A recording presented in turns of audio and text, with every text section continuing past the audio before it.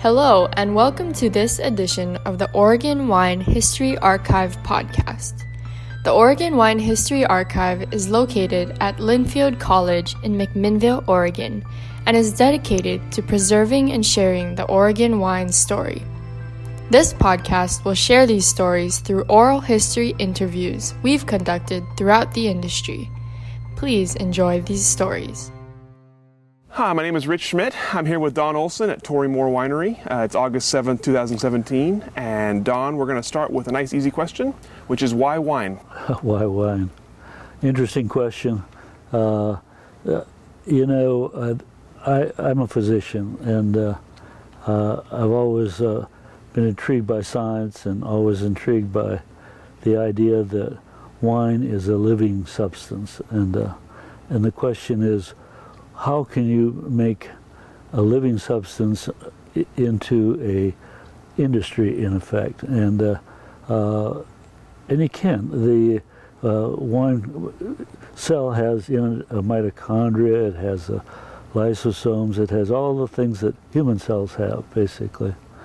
And so the intrigue with this is immense, and I guess that's why wine. So how did you get introduced to the Oregon industry? Totally by accident. The situation was I had a son that a lot smarter than me, I might add. Young people are, and he pointed out to me in no uncertain terms how I messed up and did not grasp onto the future of Nike, and said that he wanted to be a winemaker and wanted to come to Oregon. Of course, he had a girlfriend, and I thought that was probably the justification. But in any event, that happened, and then unfortunately he was killed in a car accident, and shortly after his 21st birthday, and so I felt that I had to follow through with that. So how did you go, when you decided you wanted to be part of it, how did you go about sort of learning what you needed to know? Well, I don't know that I have ever found out what I need to know, but I a long time ago, I came from Wisconsin, and there a couple hundred years ago there was a wine industry there, and there's some now, but there wasn't any to speak of for that period of time, in the early 80s and in the 70s. And so what happened there was, on my internship in San Francisco, not having any money, I would frequently go to the wine country and enjoy and learn, and started taking some courses that I would get up very early to watch on TV and learn from. And then, by the grace of God, good luck, I won a fellowship to go any place in the world I wanted to go, and I went to France, and there I asked the question of every place I visited, why was it that this wine from one place tasted different than a wine from another place? And the answer was always the same: terroir. And of course, the French said it in a way that made me remember. And the idea then came to me that this was something I needed to explore. And of course, eventually it became the basis of the name Torii Mor, which means a gate to the earth. It was my way of saying terroir. And which basically I created the name. And the Torii being the gates with the two on the side, on the top rather, that are so important in the some of the religion of Japan, and I've been intrigued by the Asian philosophy for all my life, and a fan of Frank Lloyd Wright all of my life, so it's kind of where we landed, and. One of those roads we took a journey on, and here we ended up. So from San Francisco then, and from the kind of the Napa Valley area, how did you end up here? How did you find the Olson Estate vineyard? Well, I came up here to look at places in 1985, and had read in the Wall Street Journal preceding that probably the best place to grow Pinot Noir in the world was in the Dundee Hills so I wanted to go see what's happening here, and I visited here on a Saturday morning and basically made an offer to the McDaniels that afternoon. So what made it special to you? Why the spot? This garden. My life was very busy at that time, and I found tranquility here, and I found thought and still think I can sit here and hear the bugs, and which is special to me. And so the idea of harmony and balance and is everything, and it's here, and the karma is here, and that's what great wine is, and I wanted to be a part of that. So. Tell me a little bit more about that. We talked a little bit before the camera about balance and wine. What is balance, and why is it so important? Well, balance, obviously, you refer back to the science and chemistry, and we're always looking at our acids and our sugars and all these other things, and everything. In my life as a physician, when I see pain patients who have very complicated situations, and you have to try to teach them how to live with certain problems, and I use the explanation that minestrone soup has lots of stuff in it, and the idea of balancing every piece that's in that minestrone soup together is what balance is, and it's difficult, and to find harmony means it needs to be smooth, alive, and to at least to me it has to fit the basic characters that I'm looking for in a great wine, and which of course I like, up front, forward, blackberry, cherry, the feeling of never should bite you, and great velvet on the palate, and a finish that never quits, and all the good things about what I love, a great white wine, or great red wine, which happens to be Pinot Noir, and here we are. The best place, I think, in the world for Pinot Noir, and one of the early vineyards that Jim McDaniel planted, that was planted with love, and sits here today, and producing, I believe, some great fruit. So what is it that makes Pinot Noir special or challenging? Thin skin, complicated development. I've tried to answer that question lots of times, and I really don't know the answer. And I've been through another part of my life, literally all over the world, and I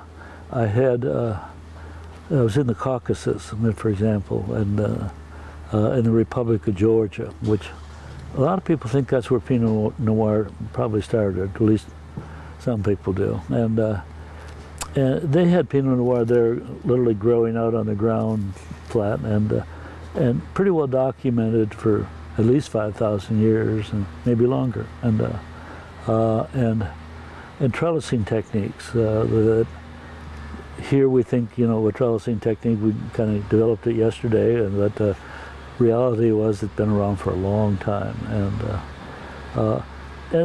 it's the concepts of farming. It turns out that these people, these forebears that we had, were pretty smart, and there's a lot of things to be learned by just sitting back and listening. Again, the theory of being in the garden, harmony and balance, and tranquility enough to listen, to see what's really there, and ask the question why at least 5 times. So you started the vineyard, and then a little bit later is when you started the label, the Torii Mor label. What made you decide to start the label? It was, we'd sold some fruit that was considered very high caliber, and in 1987, and along with Jim Marsh, and we did some Chardonnay that was ranked very high, and then thereafter we did the idea of maybe starting a winery and putting something together here. It seemed like just a reasonable idea. And obviously, if I knew all the things then that I know now, it's like everything, if you knew everything in the early phases, you'd probably run in the opposite direction. But as it turns out, this telephone call I just had a few minutes ago was from an old friend that I've known forever, who coincidentally was my attorney when I won a malpractice case against an attorney, which was the money I used to start this winery. So we've been friends ever since, So it's pretty funny timing. Yeah, coincidence, totally. I did not tell him about this interview. It was just coincidence. His son had a brain tumor, and so we became friends. And I've known something about brain tumors over the years, and so. So what you mentioned, like if you knew now what you knew then, you might not have done it. What were some of the challenges in the early days?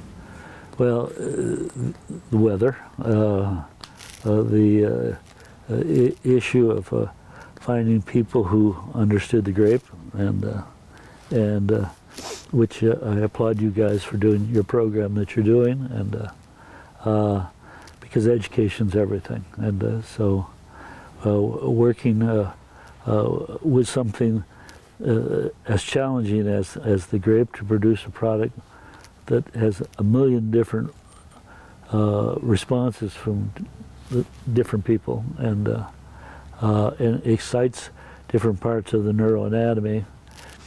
For example, olfaction and smell, and some people believe, and I think it's true, and that we have a huge number of receptors in the olfactory system.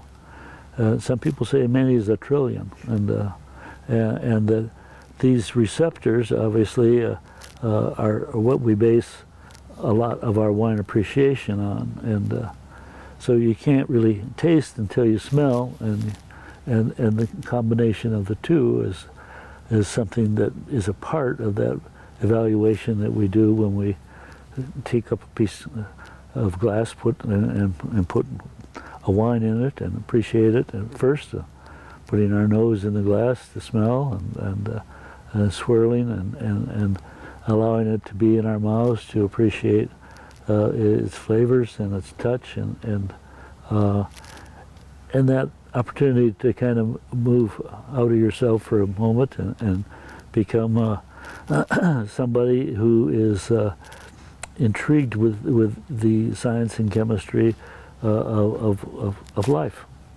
And it sounds maybe crazy, but it is what it is. I don't think it sounds crazy. Well, everybody else, lots of people think it's crazy. So, and of course, I come from originally Wisconsin, where, if it didn't have ketchup on it, it wasn't good, and meatloaf was the drug of choice, or the food of choice, and the drug of choice was heavy, hard brandy, and for cold days watching football games. So all of that's changing. So, how did you develop your palate? I developed a taste for initially the big Zinfandels, and it moved on from there, basically speaking, and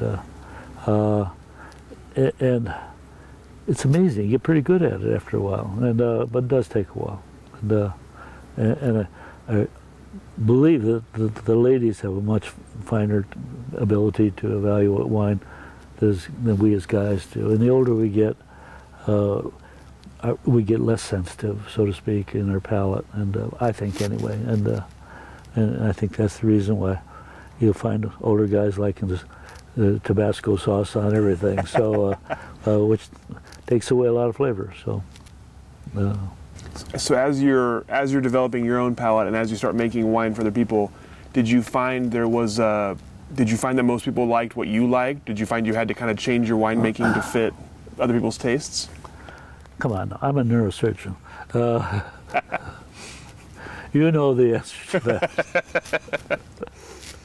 Neurosurgeons are control freaks, and I'm guilty. I'm sorry, but I'm guilty. It is what I am, and you can't do that kind of stuff and not be a control freak. And I loved what I did. So do you have as you developed your practices over the years, did you come to like a philosophy, a vineyard philosophy or a winery philosophy? Well, it's the same philosophy I hope I have in everything, and it is a desire to appreciate myself and to reflect the reality of what nature has offered us, and I don't think it can be better expressed than as it is in this. For example, in this garden that Jim had created, and in the spring when these trees are all flowering, it's an amazing experience. And working from a big city surroundings much of my life, it's quite a change, and I appreciate it. And so I know as you've developed this over the years, sustainability has become a much bigger idea in wine and in local food. So talk about how sustainability practices have influenced your vineyard and your winery. Well, that's an interesting question. I'm not sure I know how to answer it, frankly. The idea of longevity is everything. All of us want to live forever, don't we? And what is it that makes some of us live longer than others? Most of the time that's DNA, and should we be monitoring the DNA in grapes? In many respects we do, and the soil is everything that it comes from, and we talk about things that were done 1,000 years ago and trying to find which was the best place to plant grapes or anything for that nature, and biodynamic farming is basically that, and but it is a way to track the microbes and the yeast in the soil, and everybody's trying to do that. There's a company contacted me the other day that they want me to be involved with, and that's what they do. They do DNA of the microbes that are in the soil, and then monitor that, and then do analytics. And in my opinion, the world of medicine, at least, is changing, and I think soon so will the world of wine, and it'll all change with analytics. And by that, it's just purely getting a data file large enough to have something to calculate, and then it's all math, and getting in statistics a p-score, and the correct number to strive for is a 0.003, which is 99.7% accuracy and predictability. And I got interested in analytics only because I was in Las Vegas at the medical school there, and got a lot of friends in the casino business, and they all indicated that one of their number one problems was cheating, fraud, and so they worked out a program with a computer genius friend of mine, and who was doing a lot of work for the military, and that really did a profile, and so when a person that came in that they could spot, and they could quickly focus a minimum of 14 cameras, and many times many more, and I'm sure they wouldn't want me to tell you how many more, and they could have them within seconds on the person in question, and analyze basically everything they do, and then including their face recognition and the oil on their nose and everything, and before the person could do say a second hand of whatever game they were playing, and they could have them categorized, and if they were cheating, could in good comfort zone say so, and escort them out of the casino with their winnings from their first hand, but tell them in a nice way not to ever come back again. Sure. And they found that to be very successful, and that seemed to be intriguing, and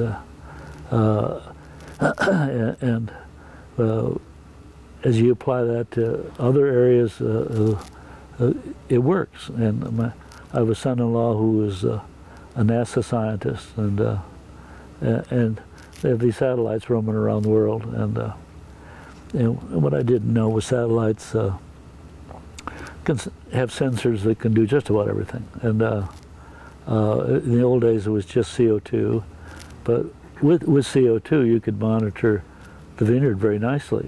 With the growth and vigor is going to show a vigorous area on CO2 and a production, and of course an area that is potentially diseased or not getting enough nourishment is not going to. And you could then plot that out in your vineyard and know pretty well where you are. Water flow is important. Water flow changes as you go, and of course we look at everything two-dimensionally, and unfortunately that's not the way the world is. The world is three-dimensional, and that is that water goes in the circle like rifling down a barrel, and so where you measure it is it's like in a stream. It's not the same, and it always curves, and that's also true in the human body, and the spinal fluid from our brain down to our spine goes the same way, a spiral type way, and which creates certain anomalies in medicine and neurosurgery that we have to be aware of, and but that's intriguing to me, and so doing this tidbit of testing, and now with drones, which are approved for vineyards, and which I've had the privilege of being a part of or invited to since the beginning here in Yamhill County, and the Yamhill County's done a great job of getting ahead of that on drones. And I had a friendship with Dale Smith, and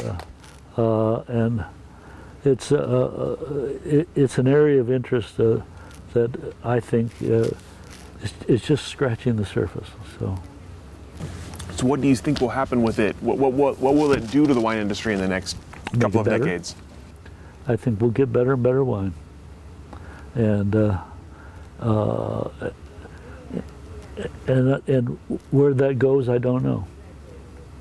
But I think we will get better wine in terms of our appreciation for what we know to be quality at the present time. I believe the Dundee Hills are the New World Grand Cru, and I believe this is the center of the great wines of the world.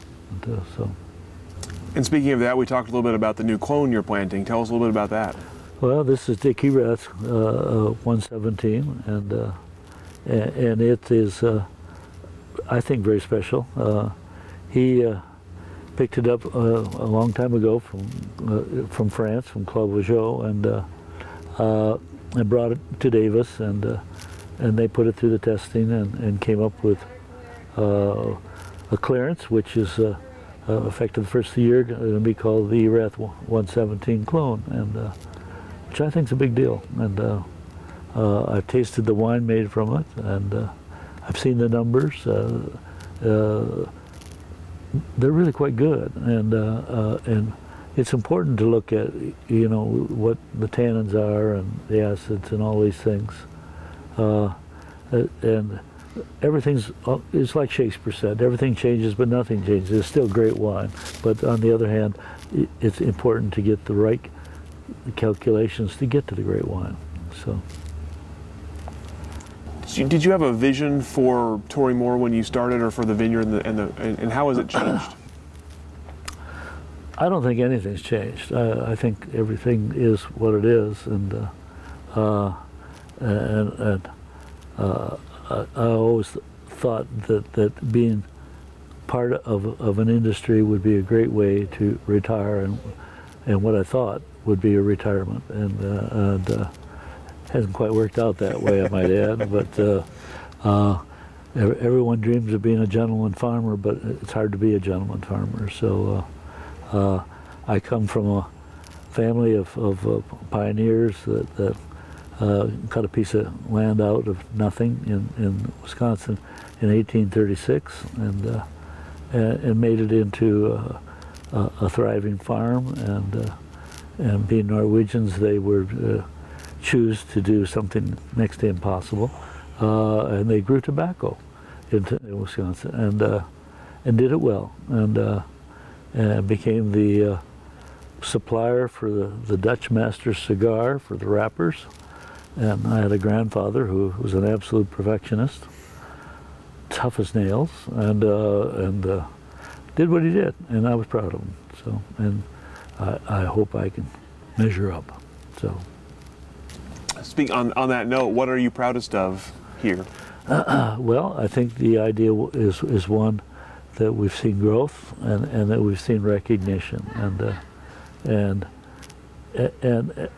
it may be in some respects a spiritual change that I think is occurring within our whole society. I put on a bunch of solar and took and followed what I call the ecotourism and early in the game, and we were one of the I guess booster child of the state energy department initially, and I think that's an important thing. Now, whether we're going to see solar as the means for all things in the future, I don't know, but I do know that we have 250 solar panels over on our winery, and it's fun to watch the meter go backwards on a nice sunny day. So.